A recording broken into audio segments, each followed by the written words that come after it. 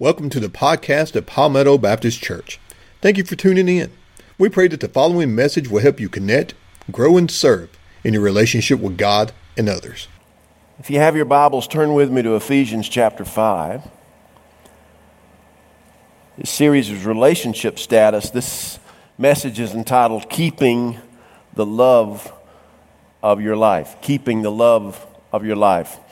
Let me give a little bit of background on Ephesians. Ephesians has 6 chapters, and some of the time, not all the time, Paul will take a book, and the first half of it he will devote to beliefs. And the second half of the book, he will show how to put those beliefs into practice. He doesn't do that on every book, but in Ephesians he does. In Ephesians, the first 3 chapters deal with the doctrine of the church is the body of Christ. That is, when you and I, when the world sees us, although they may not realize it, they are looking at the body of Christ. That's who we are. This building is not a church. You and I are the church. Christians make up the church. So the first 3 chapters, the church is the body of Christ, doctrine. And then the last 3 chapters, Paul says, now here's how that doctrine, the church is the body of Christ, looks like in real life, fleshing it out. And he shows us, he gets down to some real specifics about how the church as the body of Christ should look. And in the section of Scripture that I'm going to read this morning, in Ephesians chapter 5, verses 21 through 33, he says, here's how the church as the body of Christ ought to look in your marriage relationship. Verse 21, submit to one another out of reverence for Christ. Wives, submit yourselves to your own husbands as you do to the Lord, for the husband is the head of the wife, as Christ is the head of the church, his body, of which he is the Savior. Now, as the church submits to Christ, so also wives should submit to their husbands in everything. Husbands, love your wives just as Christ loved the church and gave himself up for her to make her holy, cleansing her by the washing with water through the word, and to present her to himself as a radiant church without stain or wrinkle or any other blemish, but holy and blameless. In the same way, husbands ought to love their wives as their own bodies. He who loves his wife loves himself. After all, no one ever hated their own body, but they feed and care for the body just as Christ does the church. For we are members of his body. For this reason, a man will leave his father and mother and be united to his wife, and the two will become one flesh. This is a profound mystery. But I'm talking about Christ and the church. However, each one of you also must love his wife as he loves himself, and the wife must respect her husband. I read about a husband who read an article about how that women, on average, use about 30,000 words a day, speak 30,000 words a day. In contrast, men speak about half that, about 15,000 words a day. And he brought this up to his wife, which, by the way, I don't recommend you doing, guys. That's not a good way to start off the day. But he decided to mention to his wife, honey, I read this article, and you ladies speak an average of 30,000 words a day. We speak 15,000 words a day. And his wife said, well, the reason for that is we're constantly having to repeat what we say to you. And the man said, what?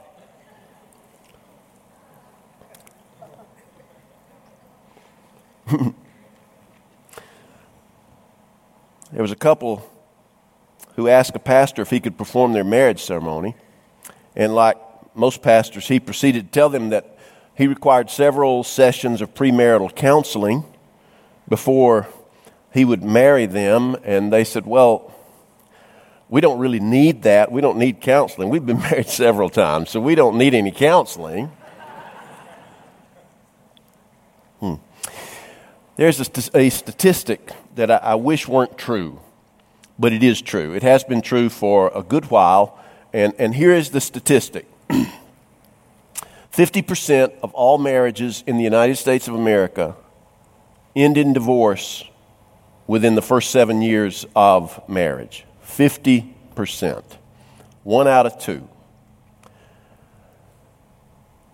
And it has stayed that way for a long time. When I meet with couples who want to get married and go through the premarital counseling, one of the first things I say to them is, I say, if you turned on the news today and Glenn Burns or Paul Osman or whoever you watch for your news, the Weather Channel, if they said to you, there's a 52% chance of rain beginning at 5 o'clock tonight, would you take an umbrella?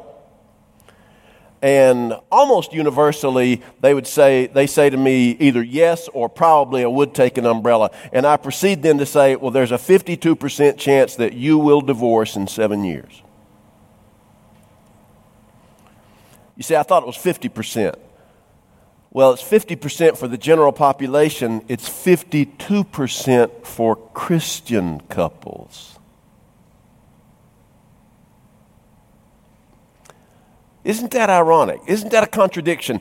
I mean, Paul here, he takes a letter and he very, very concisely and clearly separates it into the first 3 chapters, belief, and then the last 3 chapters, behavior. The first 3 chapters, doctrine, and the last 3 chapters, duty. The first 3 chapters, creed, and the last 3 chapters, conduct.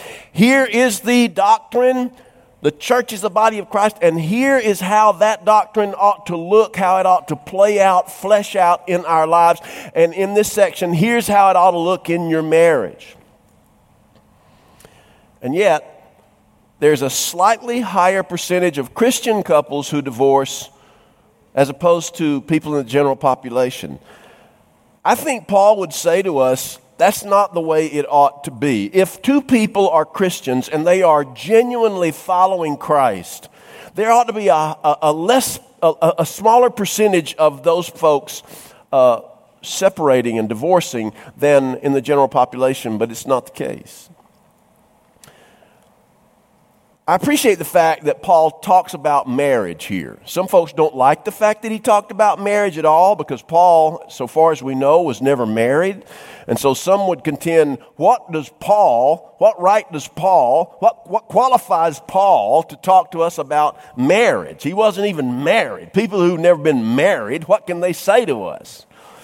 And I would agree with that, except for the fact that Paul was inspired by the Spirit of God, and so maybe he has something to say from God's vantage point. And in this passage, he teaches us some things that I think would help those of us who are married to keep the love of our lives. And the first thing he tells us is, and you already know this, it takes 2. It takes 2. The opening verse, verse 21, which, by the way, in some of your Bibles, verse 21, if you have a Bible that's separates the Scripture in paragraphs, I've noticed that in my Bible, in Ephesians chapter 5, it puts verse 21 with the previous section of verses instead of with the section about marriage. I think that's a mistake. I think it goes with the section on marriage. Because he begins this verse saying, submit to one another. Now, the only way that one person could submit to another is if there are 2 involved. One person can't submit to one another because you have to have another person. So it takes 2. A few years ago, a couple came into my office. They had called and set up an appointment to come talk with me. And it was a married couple. They'd been married several years, and there had been some infidelity on the part of one of the spouses in the marriage. And they came to me for marriage counseling. And I sat with them for a few minutes together, and then I said, I'd like to meet with you for a few minutes separately. And so the husband went out, and I talked with the wife, and then the wife went out, and I talked with the husband. And to both of them, I addressed this question: do you want to salvage your marriage? And fortunately, both of them, the husband and the wife, separately said, absolutely. He is the love of my life. She is the love of my life. We want to, the one who was unfaithful said, absolutely, I made a terrible mistake. It shouldn't have happened, but I want to save my marriage. And from that point on, I was able to work. Now, a couple of years before that, there was another married couple who came to me for counseling, and it was one in which there was also infidelity. And when I met with them separately, and I asked them, do you want to salvage this marriage? One of them said, oh, yes, absolutely. He is the absolute love of my life. But when I met with him, he said, I don't know.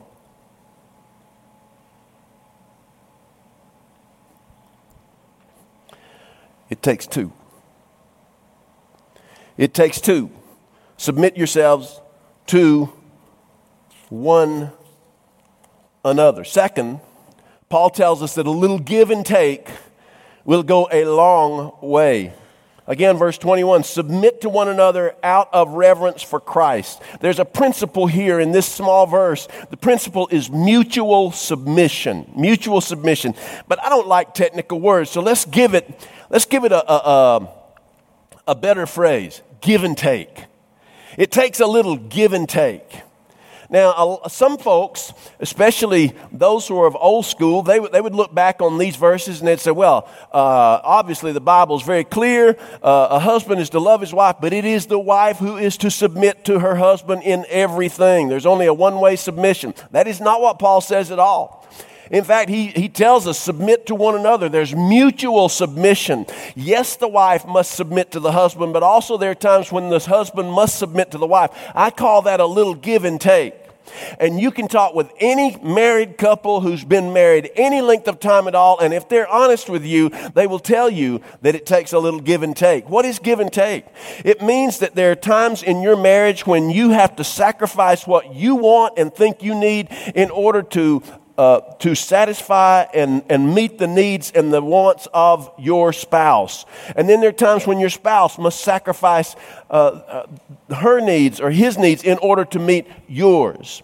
It's give and take. Any marriage where only one person is getting what he or she wants all the time to the exclusion and to the neglect of the other one, I'm telling you, it will not last.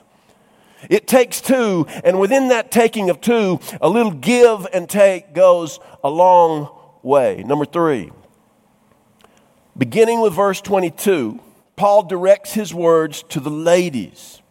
Now, ladies, I don't know why he picked you out first, but he did. And here's what he said. He said, wives, submit yourselves to your own husbands as you do to the Lord, for the husband is the head of the wife, as Christ is head of the church, his body, of which he is the Savior. And as the church submits to Christ, so also wives should submit to their husbands in everything. Now, the best way that I know of, ladies, that you can submit to your husband, it's not by going, yes, sir, no, sir, or bowing at his feet. That's ridiculous. That's a caricature. But the way that you can best submit to your husband is by finding out what he needs. And to do this, you need to have a heart-to-heart talk with him at a time when he's going to be honest and open with you. And guys, you've got to be honest with her. She asks you what you need. You have to tell her. And if it's not illegal, ladies, give it to him. I'll tell you what he wants more than anything, though, and this is not based upon my own feelings. This is based upon surveys and studies that I have read over the past 30 years. What your husband needs from you more than anything else, he needs your appreciation, your admiration, your affirmation.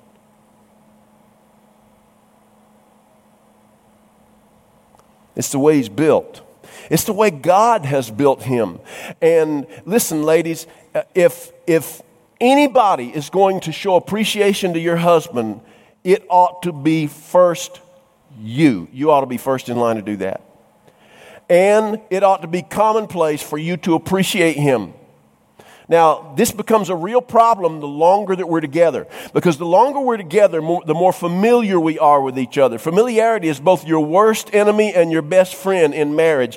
It becomes your worst enemy in that the things we ought to do for one another, we take for granted in our familiarity and we don't do them. That's a killer, worst enemy. But also later on when you're married as long as Amanda and I have, then familiarity becomes your best friend because you rely on each other and you depend on each other and you count on each other.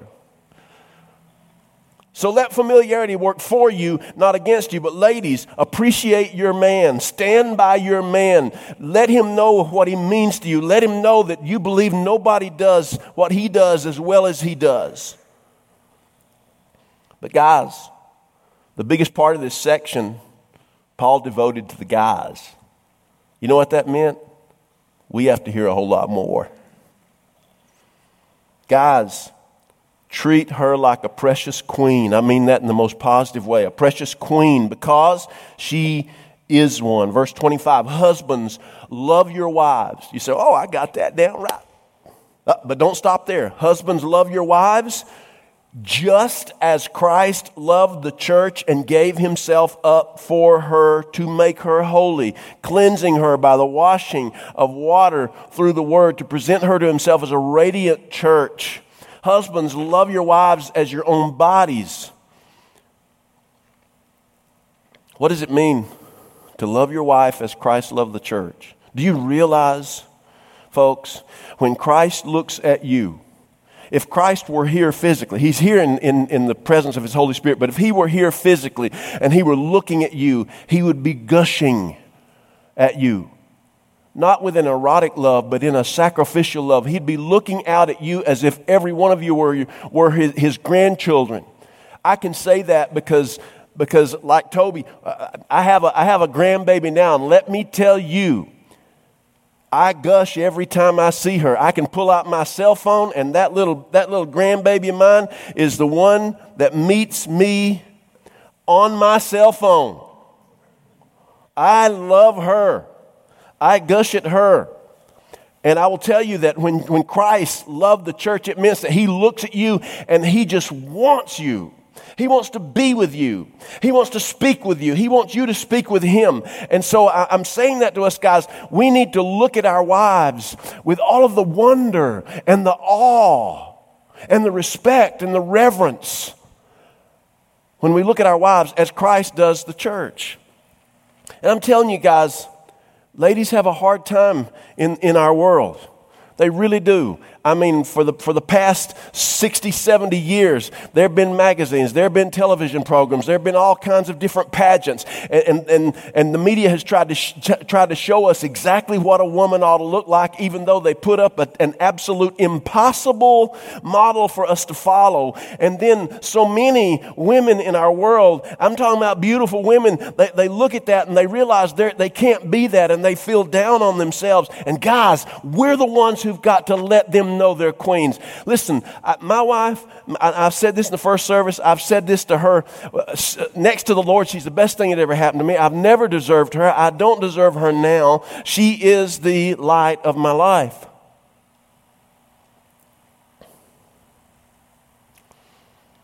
Treat her like a queen.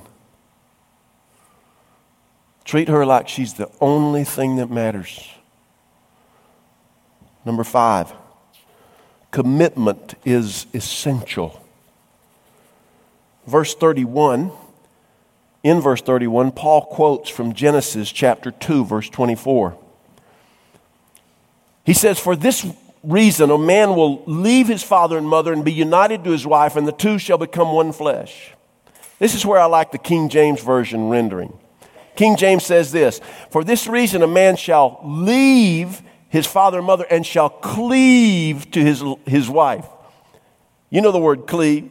Cleave means hanging on for dear life. It's what I do if anybody ever, rarely, gets me on a roller coaster. I don't ride roller coasters, but if anybody ever gets me so out of my mind that they can talk me onto a roller coaster, one thing you can count on me doing, I'm going to get the nearest piece of metal that is welded to another piece of metal, and I'm going to cleave it. That's what cleave means. Leave father and mother and cleave. Cleave implies a commitment, a sacrificial commitment. But commitment is a word that we've tossed around so much we don't even know what it means anymore. So let me throw a little paraphrase word here. I don't know if this is a word, but it is for me. Stick-to-itiveness. Stick-to-itiveness. Commit yourself. Make the decision. now, if you haven't already, to commit yourself, to stick to this person, no matter what, short of physical abuse. I don't encourage anybody to stay in a marriage where there's physical abuse. But stick to it if you can. Commitment is essential. And then number 6, communication is crucial. We don't talk enough. We're either on the phone, or we're on the computer, or we're watching Netflix, or we're watching a ball game, or we're talking with other people, and what we really need is more just one-on-one time. Us guys, we're not as good at it as the ladies are by and large, and we need to make the time to sit there, listen to her, talk with her, listen to her some more, talk with her, listen to her some more, and not be willing, guys, I'm talking to you, not be willing when she asks us a question to immediately in our mind go to the default position of what's the shortest answer I can answer her truthfully in order to get out of this conversation. Because you see, in your mind, you're looking for the shortest true answer to get out of the conversation. You say, well, I've been truthful to her. And she's thinking, is he hiding something? What's he hiding? He doesn't want to talk to me. Communication. Communication has 3 aspects. Whether you say something, by all means, say something. Then, what you say, the words we use can either build someone up or they can break them down. They can either be productive or they can be destructive. Be careful the words you use when you speak to each other. Guys, speak to her like she's a princess. Ladies, speak to him like you admire him. And then how you say what you say. The Bible tells us that a soft answer turns away anger. Listen, let your words speak volumes rather than your decibels speak volumes in your marriage. Communication is essential. And then finally, and I'll say this every week when we talk about relationships, a genuine relationship with Christ enhances all of your relationships. Listen, if both of you are Christians and both of you are actively following Christ to the best of your ability, you still won't be perfect. You'll still make mistakes, absolutely. But at least your relationship with Christ, if it overflows into your marriage relationship, it cannot help but enhance your relationship. Get to know Christ. Get to know him better and let Christ work through you to love your spouse. You say, well, I just don't feel the same anymore. Get that feeling back. It's possible. Do it. Nicholas Sparks wrote The Notebook. It's about a married couple, and one of them has Alzheimer's, and the other one is loving that other one to Alzheimer's, even to the point where that person doesn't remember the spouse anymore. And one of the spouses says in the book, okay, so it's not going to be easy. It's going to be really hard. We're going to have to work at this every day, but I want to do that because I want you. I want all of you. I want all of you forever, every day, you and me, every day.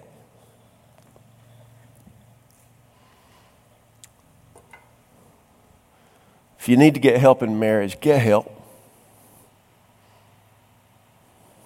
Don't be like the couple who wife called and asked to meet with the pastor and his wife, and when she met with them, they knew in her first sentence that they had made a mistake even meeting with her. She said, first, I want to thank you for seeing me, especially since my husband said he'd kill anybody I talked to about this stuff.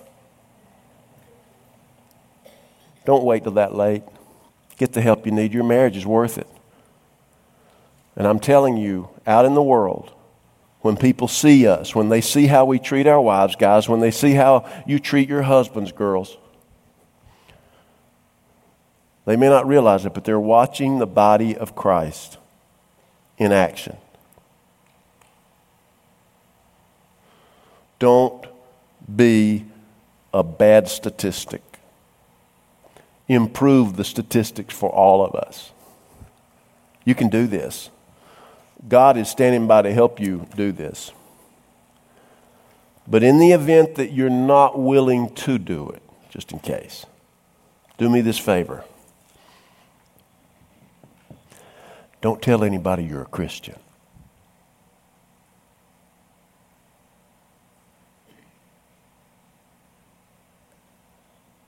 Let's pray. Heavenly Father, these folks are so patient with this preacher, and I'm so grateful for them. You teach us that there are certain things we must believe in order to become a Christian. And those beliefs are important. But you also teach us that it is equally important that once we receive you as our Savior, our beliefs translate into behavior. And that being Christians should impact our Christian marriages for good. So Lord, I pray for the marriages, for the relationships the people have in this room. I pray for current ones, for future ones. I pray that people would allow you to work through them, to love through them, so that in the future there will be a time, before I die, Lord, I pray that there'll be a time when I'll be able to say, did you know Christian marriages, fewer Christian marriages end in divorce than marriages out in the general population? Lord, let me be able to truthfully say that. And Lord, I know it begins with a relationship with Christ. It begins with Christ. And Lord, there's somebody here who's never formally invited you to be their Savior. And I pray that they would come right now during this invitation and receive you as their Savior. In Jesus' name, amen.